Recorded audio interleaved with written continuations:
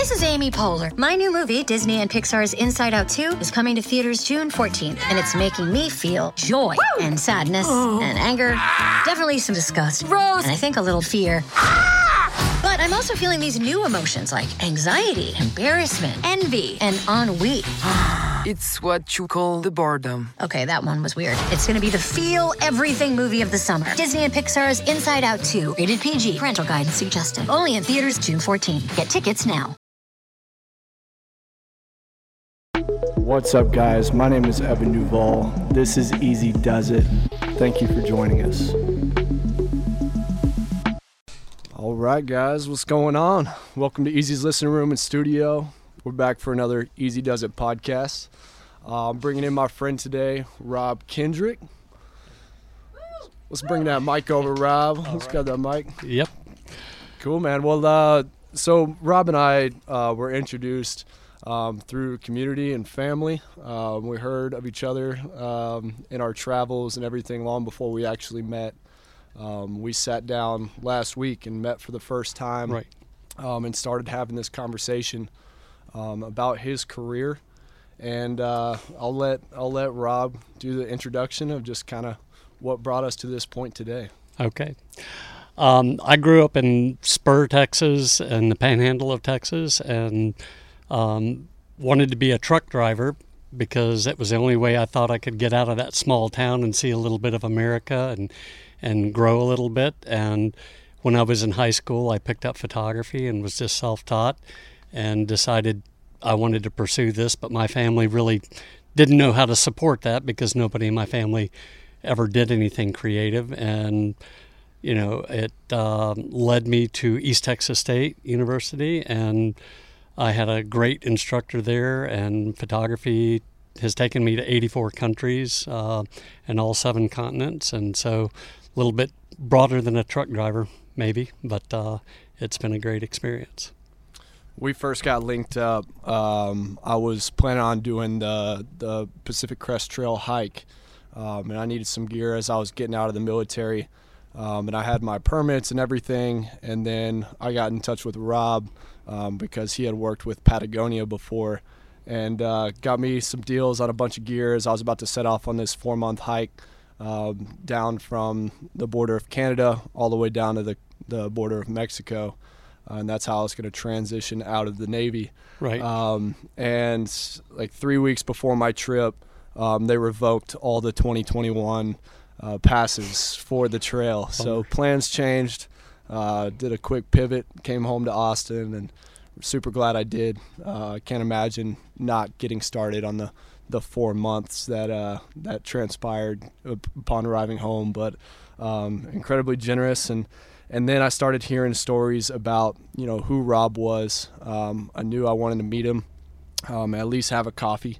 Right. But it's interesting to mic up these conversations and share them because there's so much value to be, you know, shared in just a simple conversation of who someone is, where they come from, and then, you know, breaking down a career as beautiful as 32 years shooting for National Geographic.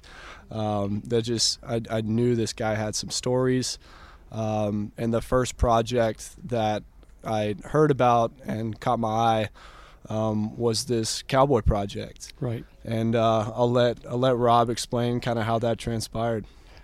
You know, I grew up in the Panhandle, like I said, and a lot of family members worked on ranches, and I'd been around these people, and I really respected the fact that they really weren't interested in anything other than pursuing their own passion and not necessarily making money and working really hard. And so I proposed a story to Geographic to look at the evolution of the cowboy from Mexico all the way up to Canada, and I wanted to do it in this historic process using tintypes, and they bid off on it, and so I got to drive 41,000 miles from northern Mexico all the way up to British Columbia and every state west of the Mississippi, and photograph on 68 ranches, and had just an amazing time to get out on all this private property and meet some really interesting people that had, you know, pretty simple but focused passions, and just had a great time with them.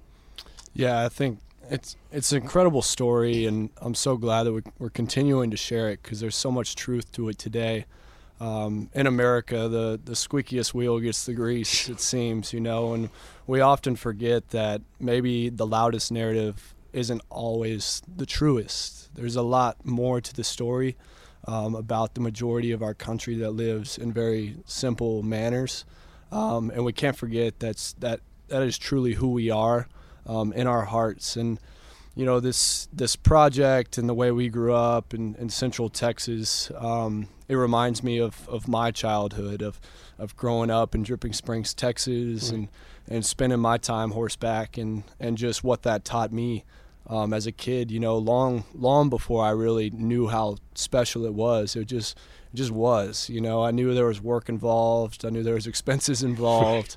But what horses gave me from a young age was just respect for an animal and the power that they yield, and hearing these stories that we're about to share with y'all from this project is just that teaches a human being so much, and it goes back a long time. And I think on this project I wanted to capture the voices of these people because they have a very beautiful way of speaking, and they use very specific words, but it's not intentional. It is intentional, but it's very natural. It's they choose their words because they know who they are and they believe in what they do. So I think a lot of these audio things that you'll hear, Evan's condensed some of them down, but if you listen to them just straight, there wasn't any editing in some of them. It's just one line coming out. So yeah, I thought that was beautiful that there wasn't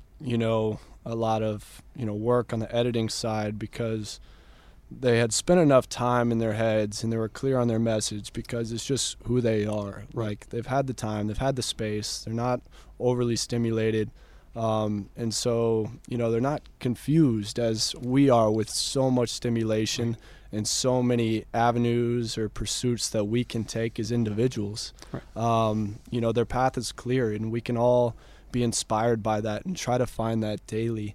And you'll hear the stories, and one thing that caught my ear and I was fixated on was, like, at first glance you may not think that like they're speaking intelligently, but when you really listen to the nature of their words and the wisdom that is coming through, there is no doubt that these are wise, intelligent individuals, and you don't need a college degree or 3-letter syllables after your word or whatever's going on to show people who you are and what your worth is. Exactly. It's just enough. Yeah. So before we get into the photos and these stories, I would like to describe the tintype process. Okay. I read in the afterword it was very involved, and that was something that was also interesting to me, was long hair, earrings, coming in on these working ranches and presenting like, hey, I want to take photos of y'all, and from my impression, like, you had a uphill battle of kind of getting these guys respect for some of them. And yeah, I think photographers show up all the time on ranches, and they think photographers have the easiest job in the world, just taking pictures. But I was using this 70-pound camera, and everything was a lot of work, and I had a portable darkroom, and they could come in this 14-foot trailer and see how hard it was to make each individual plate. And, on first arrival, you get a lot of shit from these guys, and you just got to give it back to them in a respectful way. You can't cower down because they don't respect that. If you can throw it right back in their face and they get a laugh out of it, you're making progress. And I knew that just growing up around these guys. And so, long hair, earring, I would just throw it back and give it back to them. And I can't tell you how many of these guys I still stay in touch with. Few of them I've lined up and gotten married.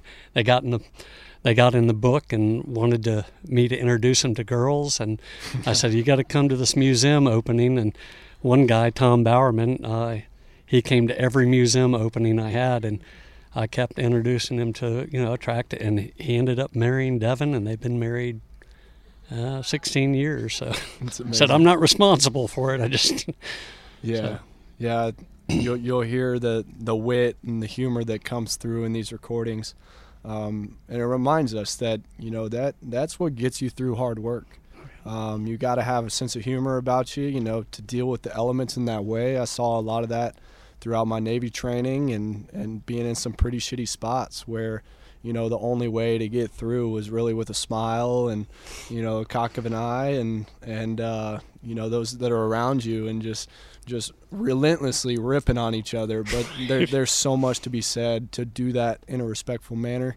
And I just want to go ahead and get into these photos. Sure. Because you'll start to hear these audio clips, and I want y'all to take a moment to just start to connect these voices, these stories with these faces. And I think it's a beautiful way. So we can go ahead and take off the headphones. We'll give it a listen, and we'll throw them right back on. Royce Hanson is my name. I was born in eastern South Dakota, born and raised on a farm. Went to work at early age, Missouri River Breaks. From there on, just cowboyed my whole life. Several states, South Dakota, Wyoming, Montana, Idaho, Nevada.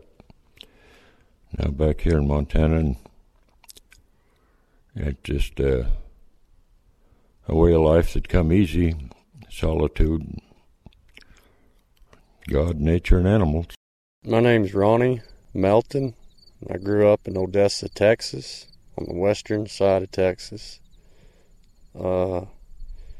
First job I ever really had was when I was 12 for Hooper Cattle Company, and from there on it's been a life now. Justin Case. I was born in Idaho and moved to Oklahoma and just kind of come back up here, just cowboyed around a little, worked in several feed yards and outfits all over. And, well, just like to aggravate cows, I eat beef to get even, so. My name is Dan Locke, and I work for Van Norman Ranches in Tuscarora, Nevada. I'm originally from Lodi, California, and how I got into ranching is it's something I've always wanted to do. My dad was a cowboy, and my grandpa was a cowboy, and as far back in my pedigree as it goes, we were all cowboys. It's pretty unique. I think that's why we were made the way we are, so that we could ride horses. I mean, that's why we were split in the middle, so we can throw a leg over each side and go somewhere on horseback. That's the way I feel. I don't know. That was awesome. That was good. I'm Steve Etchison. I'm 27 years old. Live down here at the JAs, just down here at Paldera, Texas. Married. I got 4 boys, and they go from 6 years old down to 1 month old, and they all want to punch cows for a living, and they're probably going to get their chance down here because we ain't leaving. I sure wouldn't want to live in town ever again. And if that day ever happens, hopefully the only day when I go to town is the day they're putting me in the ground. After that, I don't much care for town anyways. My name is Jody Miner. I've been born and raised in Montana and raised in the cowboy lifestyle. I guess I went from being a cow boss's daughter to being a cow boss's wife. I'm proud of what I do. I'm proud to be a cowboy or cowgirl, however you want to word it. I read a quote once I've always remembered it because it really meant a lot to me when I read it. I can't tell you. The best thing about being a woman or a cowgirl is having the ability to work like a man, but the wisdom to know when to be a lady. And I've always thought that was really neat, and I feel like I try to live my life kind of along those same lines. My name's Tom Morehouse, and I'm 59 years old, and I was born and raised on a ranch between Benjamin and Guthrie, Texas, that my dad owned, Morehouse Ranch, and actually that's the only place I've ever lived. I don't remember the first time I rode, and I don't remember the first time I smelled burning hair from a branded calf, and I couldn't tell you how to ride a horse because it just seems to me that anybody could ride a horse because that's the way it was for lots of cowboys. They were just born around horses and rode before they were old enough to remember. My name is Roger Peters. My wife Carrie and I own and operate the Dragging Y Cattle Company in Beaverhead County, Montana. My family had a small ranch in northern Colorado. It got kind of pressured from population there, so we moved up here in 1972. Now we see people starting to move to Montana, but I don't know where we'd go next. I don't know where you'd find any more open country, so this is probably where we'll stay. We've raised 7 kids on the ranch. We've got one daughter 3 years to go, and then we'll have them all raised on the ranch, and that was our big goal because kids learn a lot of responsibility and initiative working around livestock and taking care of little bum calves that kind of depend on you for everything. So we tend to stay outside all day, every day, and if things get tough around this part of the world, all you got to do is look up at the mountains and gaze around you a little bit, and it sure makes you happy to be here. I tell everybody I've never worked a day in my life. It's all been fun.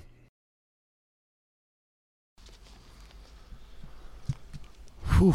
Some memories. Yeah, man, I'm sure. Yeah. I can only imagine what that brings up, but I want to dive into it, man. The first thing that speaks to me throughout those pictures, utilizing the tintype process, is how timeless those pictures look. And this was 2004, right? Right.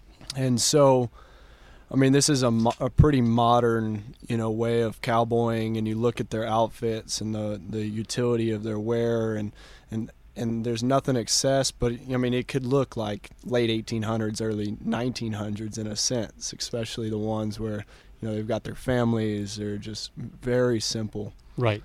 Well, I think the tools of being a cowboy haven't changed in over, since it started. Right. Everything's still done. All the gear they're wearing. I mean, these guys right here that are buckaroos, which are Nevada, California, parts of Oregon, they all wear these flat-brimmed hats and tooled brush cuffs and big wild drags, and they do that because they don't make a lot of money, but these guys spend their money on their gear because they want to look what they call punchy.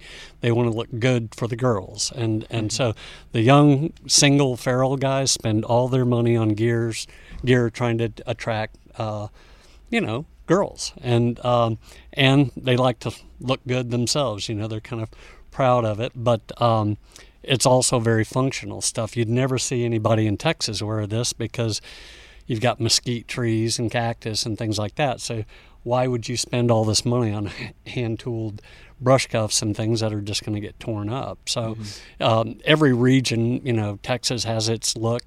Buckaroos have their look, and it's interesting because there's just subcultures within it. But the tools, I mean, an iPhone would be about the biggest thing you'd see that these guys have now, and they'll pull their horses in a gooseneck trailer so that's gotten more efficient. But once they're working the cattle, it's basically hasn't changed. Yeah, I think when I was thumbing through the book as well, how it opened up with that essay, about there's this woman that was invited to the Queen's Palace and for a party, and the invitation basically said to wear your country's formal wear or business attire. And so when she showed up at this party, she felt so out of place as an American, because all of these other countries had such beautiful, garbs and traditional wear that represented who their culture was.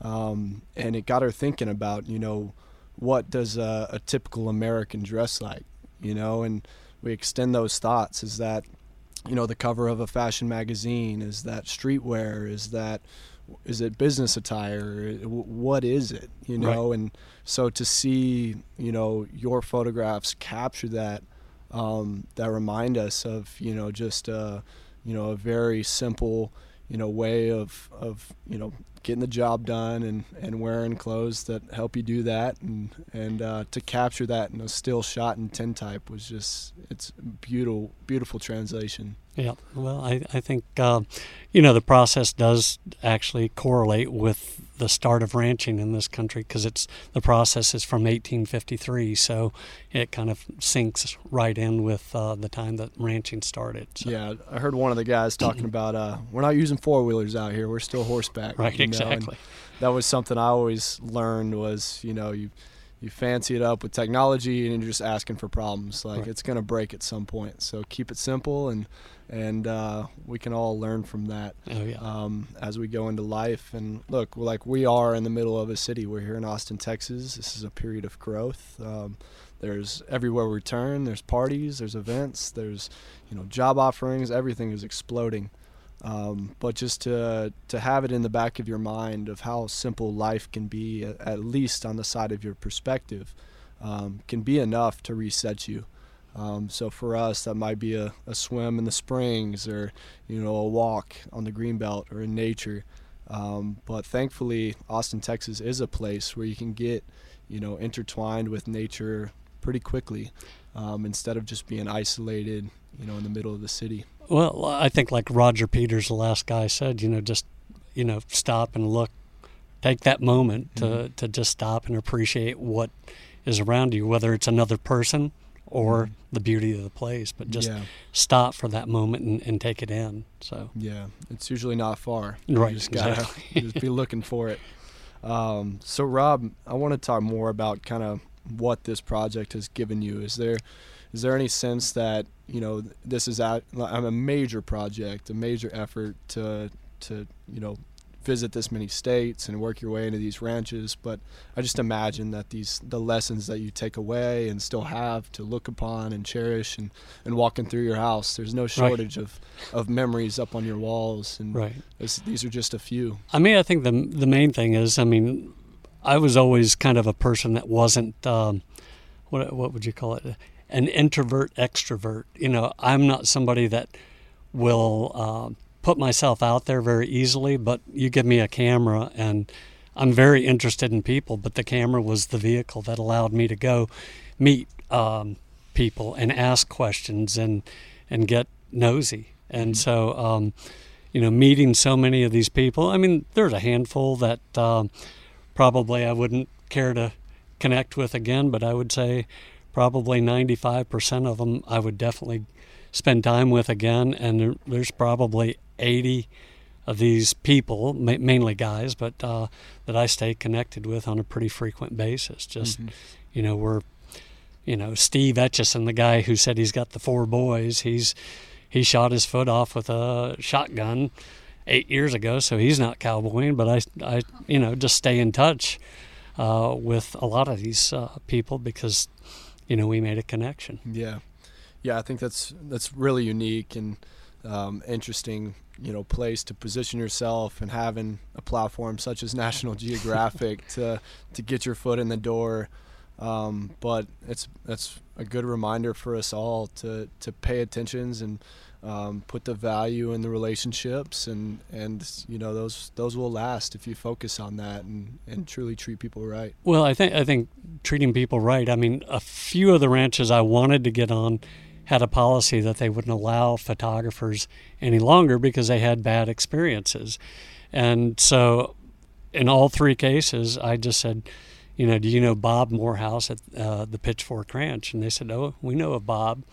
And I said, well, I'll give you his phone number. You can call him and ask him if I'm respectful and, you know, low maintenance, and see if that'll help. And all 3 of them called Bob up, and Bob said, he's been coming on this ranch for 20 years. You can let him in. And all 3, you know, so it was that I was respectful in the past led me to get the keys to 3 places that were shut off. So, Yeah. So, but I think it's important to do that. Beautiful, man. Well, I think we'll get into some other stories, man. That's an amazing project, and I hope y'all take a moment after the podcast to look at these pictures, and I'll point you in the direction of Rob's work. There's a lot of hidden gems in the simplicity of this book and these photos, and I'll continue to think back on them, I'm sure, as Rob does every day. Okay. But let's move into the coal mine situation. This was incredibly interesting to me, to hear about just how you worked your way into these mines. And right. That was the last story I did for National Geographic, which was 2015, and I did a story on global dependence on coal, and the environment. Other than people, the environment's the most important thing to me, and so I really wanted to do this story, but didn't realize that it was going to be the hardest story I ever did for National Geographic, and it was because of the internet and phones. All of a sudden, back in '86 when I would go to China or wherever, I could just be anonymous and roam around, but in 2015, in China, I was in the dirtiest city in the world, 10 years running, and I had people photographing me, sending it to the local police department, and it just became a whole different. But so by far the hardest story I ever had to do, but one I was passionate about trying to tell. And in China, I was telling Evan at dinner tonight that the Chinese government wouldn't let me in the mines.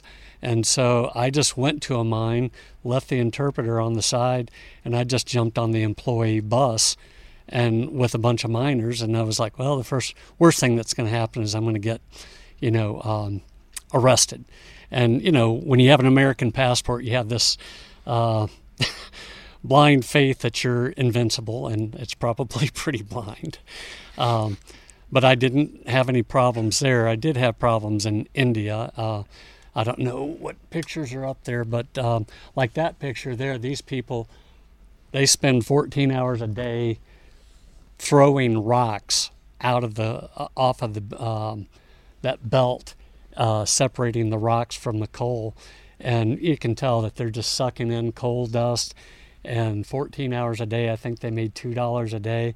And there's definitely no OSHA safety in that. I mean, people get caught in those belts all the time, but that was a place that I got into just by hopping the fence, and I did get kicked out of there twice over a week, but made the pictures.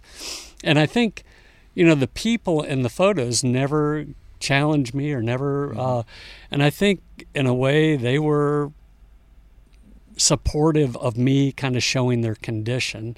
They didn't have a lot of control over their condition, and having me there to take the pictures, they never had any pushback. So I just kind of felt like they wanted it seen. And India, the mines there are illegal, and they're 50 feet by 50 feet, and it took a while. I found it's kind of like, instead of the drug cartels in Mexico, there it's the illegal coal mining cartels, and the interpreter I'd used since '92 said it's very dangerous. We got there, we connected with a hotel owner and asked to get access to these mines, and a guy showed up that was in his late 30s, and he and I connected right away, and his family owned a lot of these illegal mines, and he took me to one, and it was 600 feet down. And I don't know if that picture with the rickety ladders, that was the first one. It's just 600 feet down, 50 feet at a time going. And these guys weigh 105 pounds, and they're going down, and there's water shooting out. And back then I weighed about 175 pounds, and I had all my gear. And the first few steps I took, I mean, those steps weren't going to hold. And so they lowered me down in a bucket that they'd haul the coal out. So I went down 600 feet, worked down there for several hours, and then they pulled me out. And when they were pulling me out, they had a guy walking up that ladder with a rope to make sure the full bucket didn't swing and knock all the ladders out. And I was telling Evan, we got about 150 feet up, and the thing dropped about 6 feet. And we went up a little bit higher and it dropped again about a foot. And the guy holding the rope had a really concerned look on his face. And I'm like, okay, if he's concerned, I probably should be concerned. And the guy running the makeshift crane, which was 3 I-beams welded together with a Honda generator, he was up there with shorts and flip-flop, kind of like I am, except, and he was running my life up there. So we got up to about 500 feet, and it dropped another 4 feet, and I was like, I am never coming down in one of these mines again if I get on the ground again. And I got off, and that night I went into the hotel, and I looked at my digital work, and I was like, I'm going back. So the next day I went to another mine, and I mean the pictures were just amazing. So, but it was a challenging project and something that turned out to be, for Geographic, I think the 3rd most read story that year was that project. So. Mm-hmm.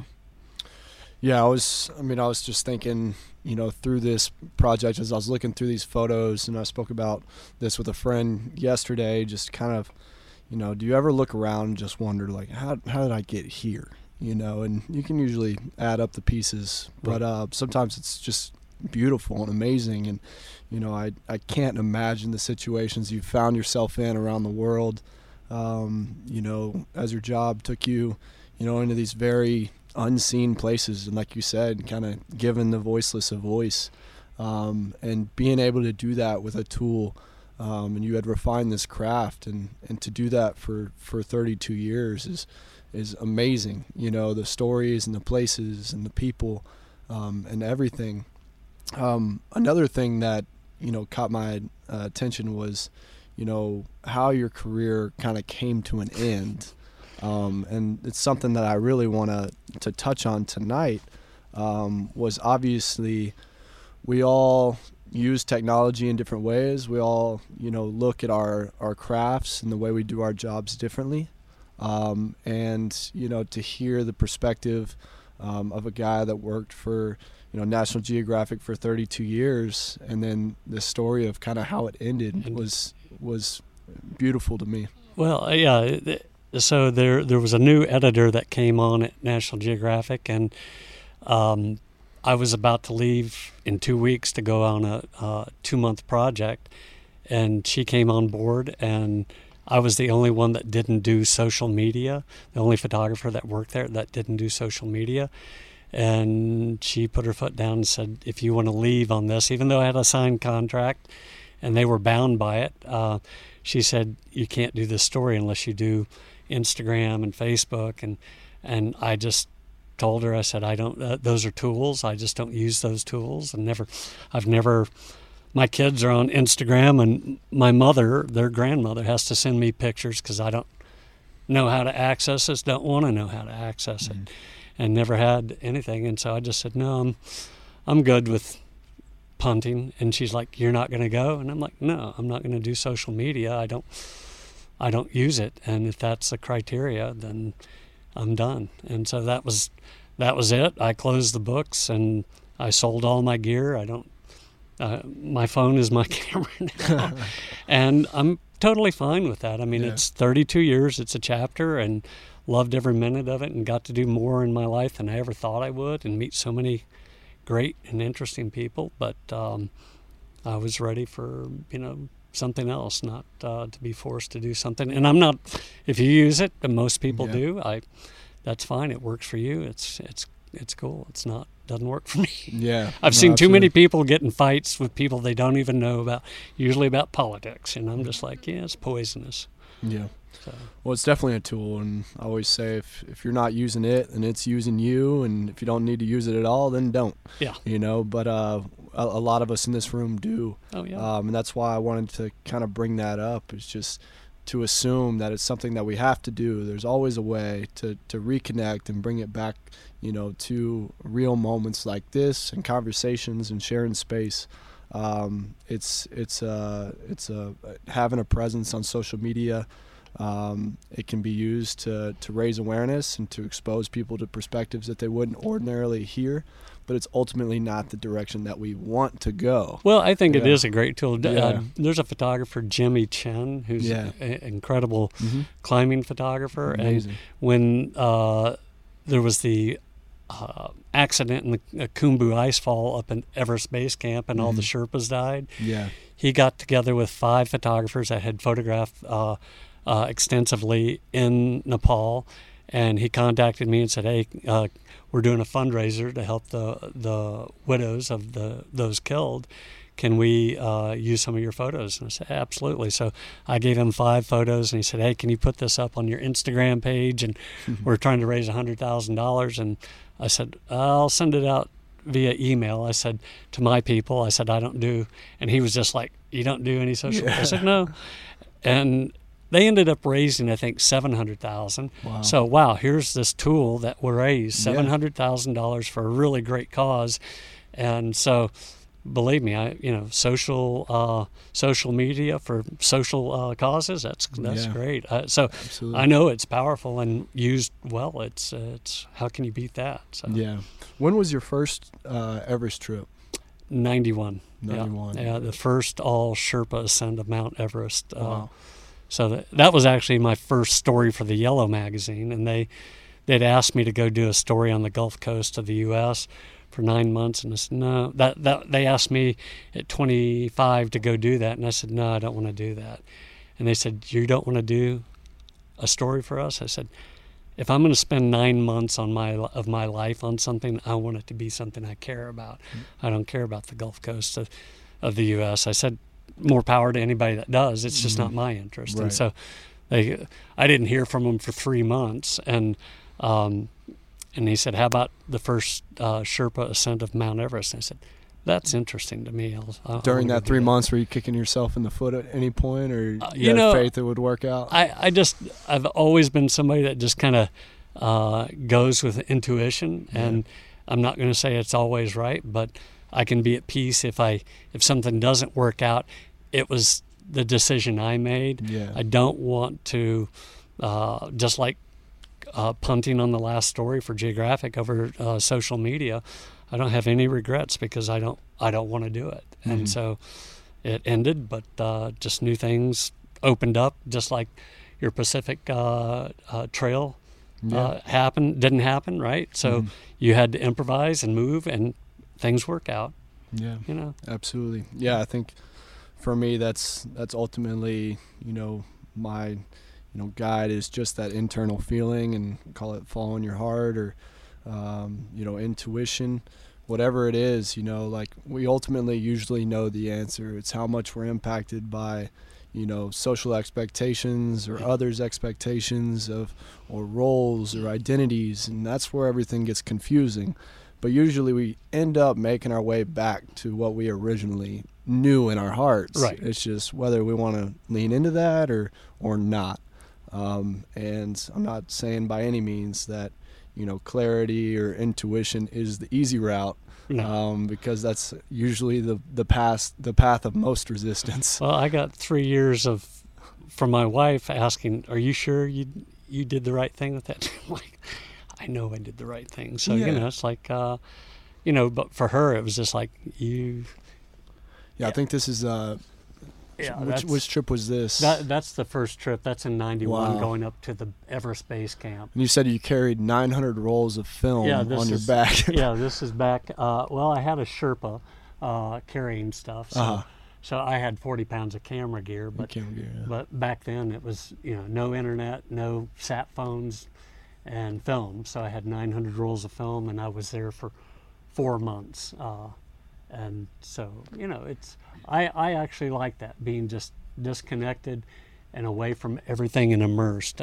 Sorry, I didn't hit the mic there, but just like being immersed. And so, when digital cameras came around, I was amazed that, how many times people will shoot pictures. You'll see it.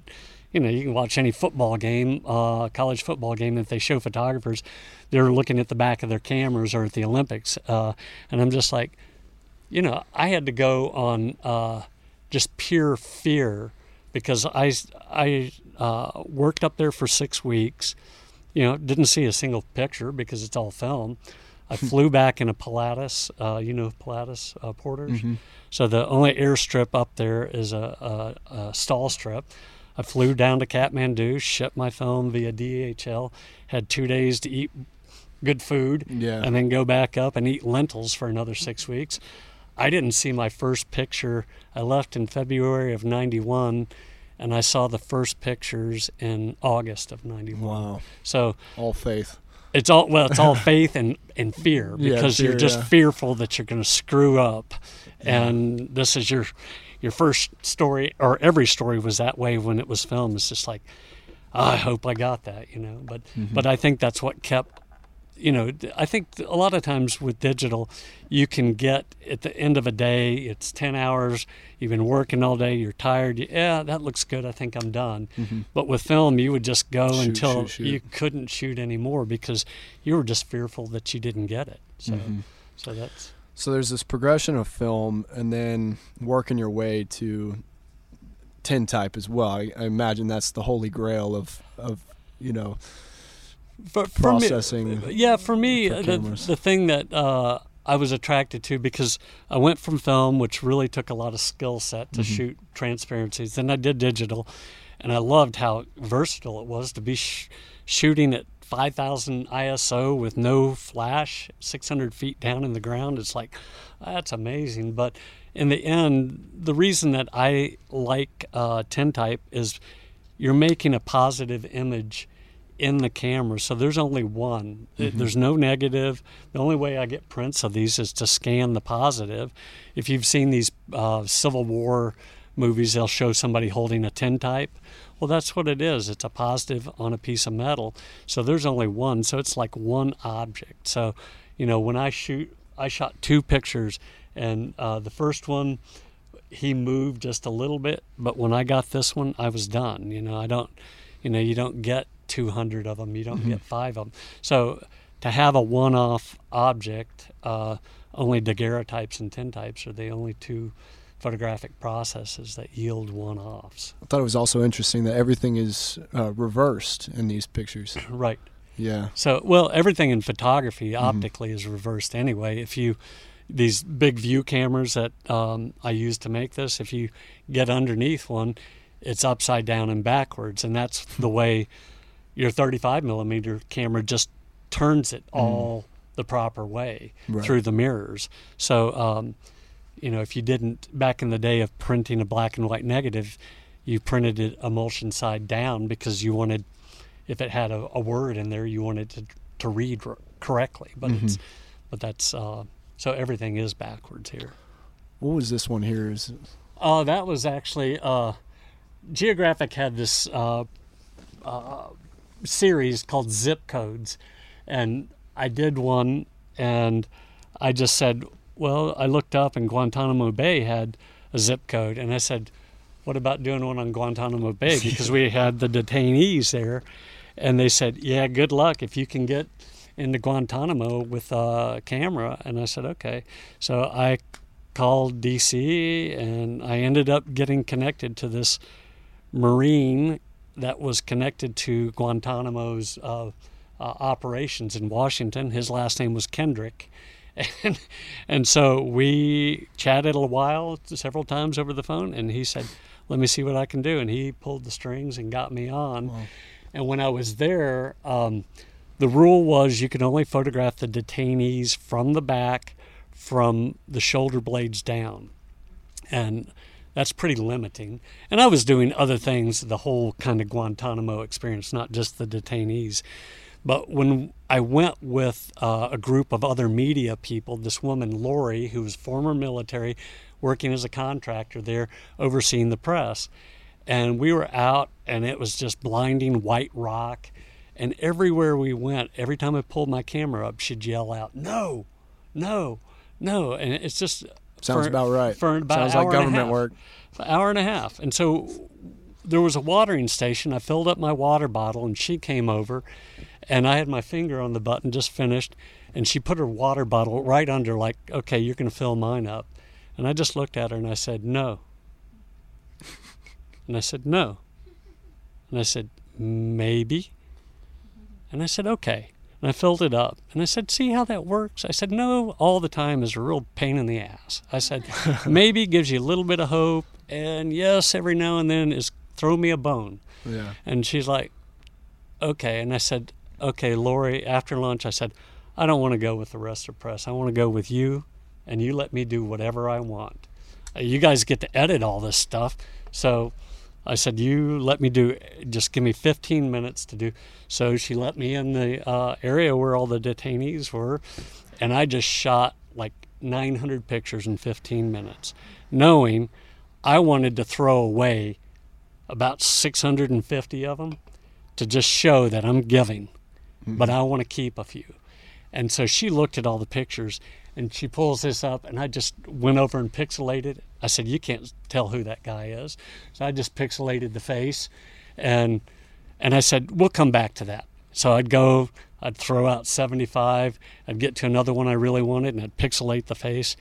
And we just went back and forth like that, and she let me keep 20 images, and like this. And so as soon as I left that, I went back to where I was bunking up. Mm-hmm. I made copies on copies, put it in the computer in case she changed her mind. I wanted to have it.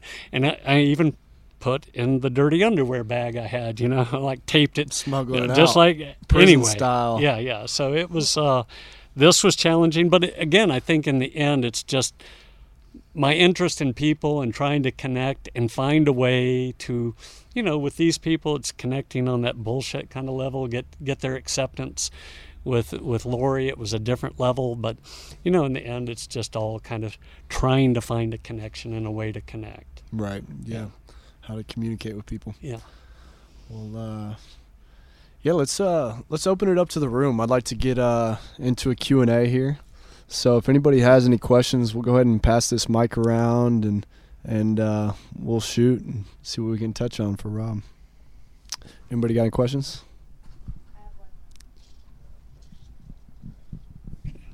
Which of the cowboys that you ever interviewed was the most memorable, and why? Well, probably have to be two. Okay, you can give me two. Two. That works. Royce Hansen, the guy in the beginning. If you listen to his full interview, I mean, the thing I like about Royce is how raw and open he is, and kind of sharing his mistakes in life. Because if you listen to the full interview, he's, right after he says what was played up here, he said, have a pretty good wife. Probably ruined her with all this business. Oh. But he's at the end of his career. He's 70, and he's just basically real reflective of what he loves about it, but also, maybe the hardship he put his family through, his wife especially. Mm. And I just like that he was open enough to share that, because a lot of guys might not, they're tough, they're whatever. So he was great. And then I laughed when Justin Case. I was wondering about him. You had a very big reaction. Well, because his name is Justin Rogers, and he represents the far end. Royce is the end of the career. Ronnie Melton, he's got 2 kids. He's kind of midlife, married, and Justin is young. He's single. He's feral. He is just a wild dude, and he says, he goes on to talk about, every now and then a feller wants to rope something just to hear it beller. He said, I just like to aggravate cows, kick a dog, just be happy, And I saw Justin a year after I took the picture at the World Champion Working Cowboy Rodeo in Amarillo, Texas. And it was 10 o'clock, it's Sunday morning. And he was already drunk, had a 6-pack of beer, walking around the exhibit hall looking at saddles and stuff, and he's just funny. He's just Royce Hansen. Yeah. So he's just a funny character on the other end of the spectrum, just the wild single guy. So. I love that. Thank you for sharing. Yeah. No. Other than Everest, where was like the most remote place you went where you felt like you were like if something went, I mean, something goes down Everest, yeah, it's scary, but like, where was the most remote place other than that? Remote, like isolated? Like isolated, yeah. Antarctica. I went to Stonington Island, which is below the Antarctic Polar Circle, for 8 weeks. And it was right after the Nepal story. So after Nepal, after the Sherpa story in '91, they asked me to do a story on Robert E. Lee, and I said, I have no interest in Robert E. Lee. And so then they called for another story. I said, no interest in that. And they weren't used to people saying no, but I just know that my time, and over the years I worked for them, I'd be gone at 180 to 300 days of the year. So the ability to connect with people locally and have really in-depth friends. All my friends are basically, my closest friends are from college. And so, if you're going to give up, it better be something you're interested in. And so they called and said, okay, we need you to go to Antarctica. And I said, well, I don't live in Texas because I love the cold. And he said, well, the photographer that was assigned to go there didn't pass a Navy physical, and the reason, the Navy was the only place that was going to be able to extract somebody if there was a medical condition, and so the Navy's requirement was that you had to pass a Navy physical. So I had to fly to D.C. and do a physical, and I passed it, and so they said, you got to go do this for us because we're in a bind. They're leaving in 2 weeks. So I went down there, and it was interesting. Again, this is 1992, and so they're ham radio operators doing the communication. And it was kind of funny because there was a guy from British Antarctic Survey who was from Scotland, and I could not understand this guy. I mean, every time he spoke, I had to have him repeat it 3 times because he had such a strong Scottish accent. And we would get to communicate once a week with somebody at home. And so at the time, my girlfriend, I'd make a communication and they'd do this thing over, where the guy would flip the switch over. And Jeannie would say something that was intimate. And I had to announce to her that, hey, this is an open mic. There's 10 other guys here, no women. So you might, and it was funny because the writer on the story, Mike Parfit, he tried desperately to get a hold of his girlfriend for 6 weeks, and she was never available. And I said, Mike, are you sure she's not a ghost? I said, she's never shown up. So there was a lot of fun ribbing going on about that. But that was isolated. And I'm not a big landscape person, but love the environment. But man, that was pretty dramatic. That when we took the boat back through a lot of these channels, just looking out and knowing that, a lot of what you're looking at has never been set foot on by people is pretty amazing to think about, Beautiful. Any other questions? Yeah, with someone. Let's get that mic. Sounds like you've been all over the place. A few places. Are there any experiences or people that you've met that have affected how you think or your values? Absolutely. I mean, I think, the happiest people, prior to the internet, the happiest people I ever met were always people that were disconnected from communication because they had their family, immediate family, their extended family, their faith, and their community. So they never seemed unhappy. After the internet became pretty widely available, I mean, I think people then all of a sudden have a yardstick on how bad they have it, in their eyes, or what they don't have.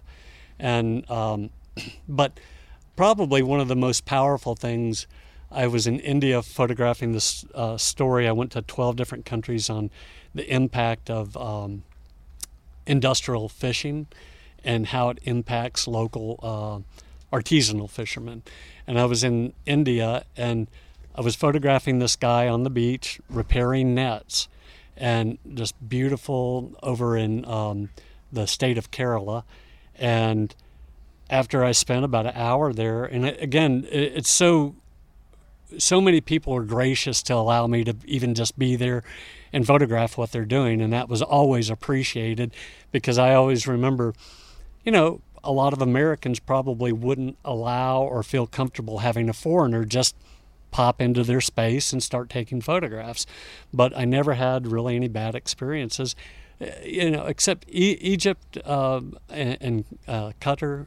But that's just more of a cultural thing than personal. But anyway, when I finished photographing this guy, I went over to get his name, and he had polio and he couldn't walk. And so he asked the interpreter, Arvind, if we could come and meet his wife and his kids for tea that evening. This guy is like poorer than you can even imagine. And we went there that evening and had tea, and his wife came to the door, and she also had polio. And what he wanted to do is show me his 2 kids who were perfectly healthy. And it was just, just kind of really, that experience was pretty powerful for me, because, we look around at what we don't have or whatever, and I look and always remember, and that was in 1994, so whatever that is, 27 years ago, and it still sits with me as a real powerful thing. Just this guy lived in a 400 square foot house, if you could call it that, and he was so proud of his 2 kids and working really hard. No complaint, nothing. Just beautiful smile while I was photographing him before I knew he had a disability, and then sharing tea. Sharing. He has nothing. So, yeah. I mean, there's I've had last couple of years I've had going through some struggles, but I always remind myself I'm not a Syrian refugee. I'm not a woman in Afghanistan under Taliban. My problems are pretty first world compared to, so I think being out and seeing so many things and how few things other people have and comforts other people have always made me just grateful for what I do have, and not to ever take it for granted. So thank you for sharing that wisdom. Yeah. I think that's an incredible lesson in that is, that there's a lot of people in our society now that, want to do the finger pointing or talk bad about, the opportunities that they were basically born into. And, I think to take that for granted or to bitch and moan about it, it's just a complete waste of time. And we can ask ourselves, all right, we have these platforms. How can we use them? If we're born into a good situation, or we're fortunate to have resources, then we have to use them. And there's almost no part of this world that we can't reach now with platforms, with technology, and we can come together and truly sure. help. Yeah. So let's get any other questions.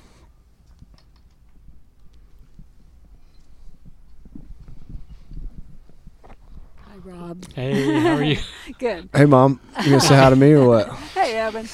I just wanted to ask you, after you've been all around in all these beautiful places, what brought you back to Austin, Texas? Education, I guess. My kids, we lived in Mexico, moved to Mexico when our kids were 6 and 8, and I just felt like they were both fluent in Spanish already, and I wanted them to have the experience of living in a different country, and a country that has plenty of challenges going on, so they have a real perspective on how fortunate they are.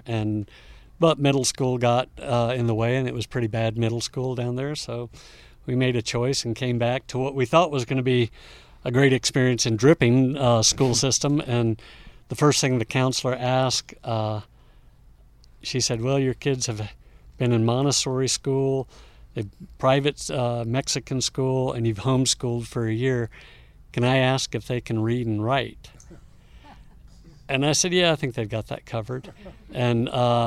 And she went on to say how, well, kids with homeschooling and these kinds of educational backgrounds. They need to learn how to fit into our program and this and that. And I just said to her, I said, well, it sounds like a 1920s way of breaking a horse. I said, you tie it to a post, whip the shit out of it until it'll take a saddle. And I said, my boys aren't going to do that. I said, they're going to take control. And I said, if that doesn't work for you, then it's good to know that. So we ended up homeschooling for 3 more years. And you know, I think I don't know if I was telling you or I think, I told Pat, right? Nobody ever gets us confused. Yeah, no, it's the beards, right?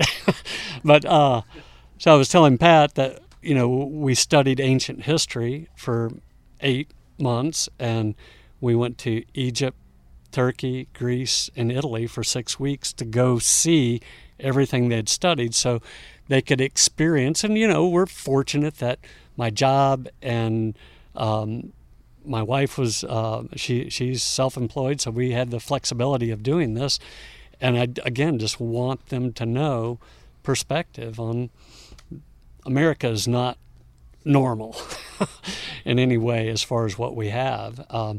And we landed, I was telling Pat, we got there the day Mubarak got taken out of control. It was during Arab Spring. And so we were supposed to land in Cairo a week after Mubarak and got overthrown. And my wife said, we're not going. And I called all these people I'd worked with in Egypt before. I said, it appears to be, if a foreigner had been scratched in these demonstrations, it would be on the front page of the New York Times as some kind of attack. So I said, there's nothing. They said, oh, it's safe. It's safe. So we got there, and Tahrir Square had tens of thousands of people, and we got to go to Giza when there were 6 foreigners there instead of 30,000, and spent 2 weeks in Egypt with nobody, hardly there. And I took my kids down to Tahrir Square and held on to the back of their collars and just walked them around and said, we're here for ancient history, but this is, you know, current history, and just take it all in. And so that's what got us back. The 4 best years were down in Mexico for sure. So I was happy to be there, and, you know, came back, and there's 18 peanut butters here at HEB instead of 1 down in Mexico. So that was the upside, you know, coming back. That sounded like a Jimmy Buffett song. Yeah, right. Peanut butter.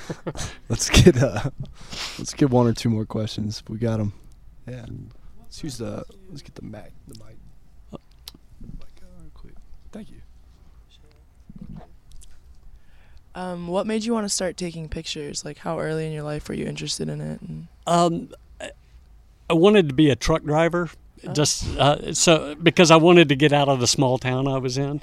And when we would go on vacation, my dad got transferred to Nebraska when I was like 4, so we would come back to Texas and visit family, and I would make him stop at the truck stops to get gas so I could take pictures of all the trucks.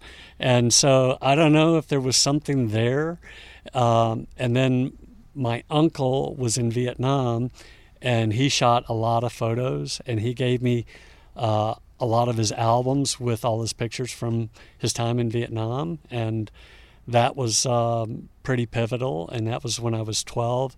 And then Don McCullen is a war photographer from the UK, and I bought a book of his called Hearts of Darkness, and that just kind of, you know, latched me in just because the power of the photographs, you know. And I was just like, but never did I think I was going to make a living at it. It was just all kind of happened, fell into place. So I was lucky. Thank you. Yep. Anybody else? All right. Out of everywhere you've been, who were the most inviting and influential people, and why? Inviting and influential. It's hard to say. I mean, so many people have been, you know, kind and generous and saved my bacon. You know, I've had, you know, a guy in Haiti really saved my bacon. So I don't know. It's hard to say, give any one group or I mean, these cowboys, I mean, everybody that I've photographed for the most part that have allowed me to be there. I remember being at a wedding in India, and the family let me come up to the altar during their deal, and they pour rice over each other because it's a sign of it's all the things positive in India are reflected in rice, prosperity, family, and that's why they pour it over each other. We don't know that's why we do it, but it comes from India.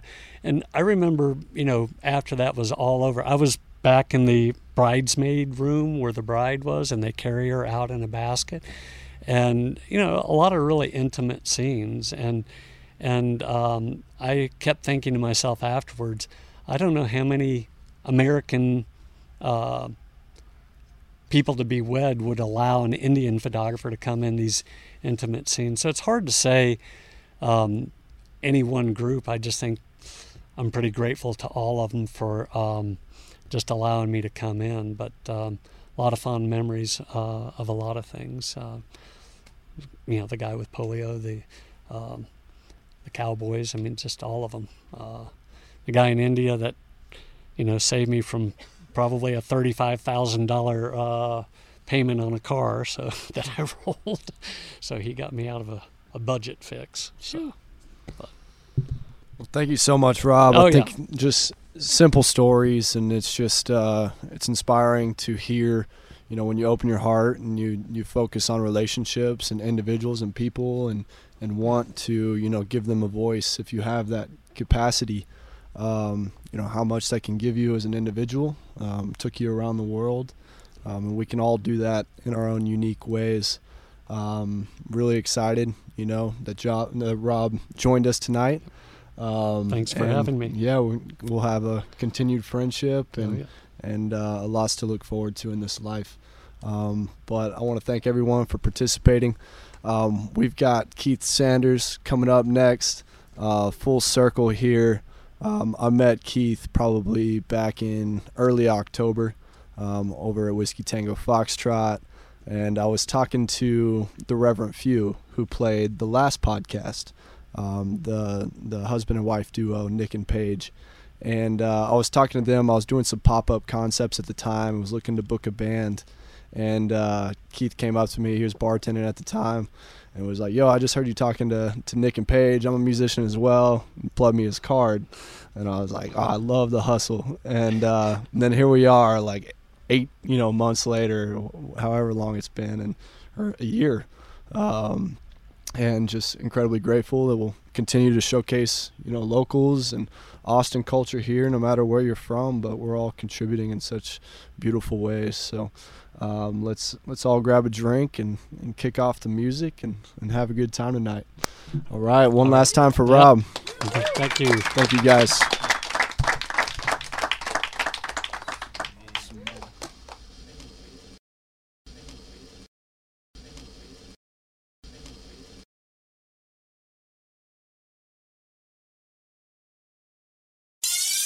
Hi, I'm Mark. And I'm Peter.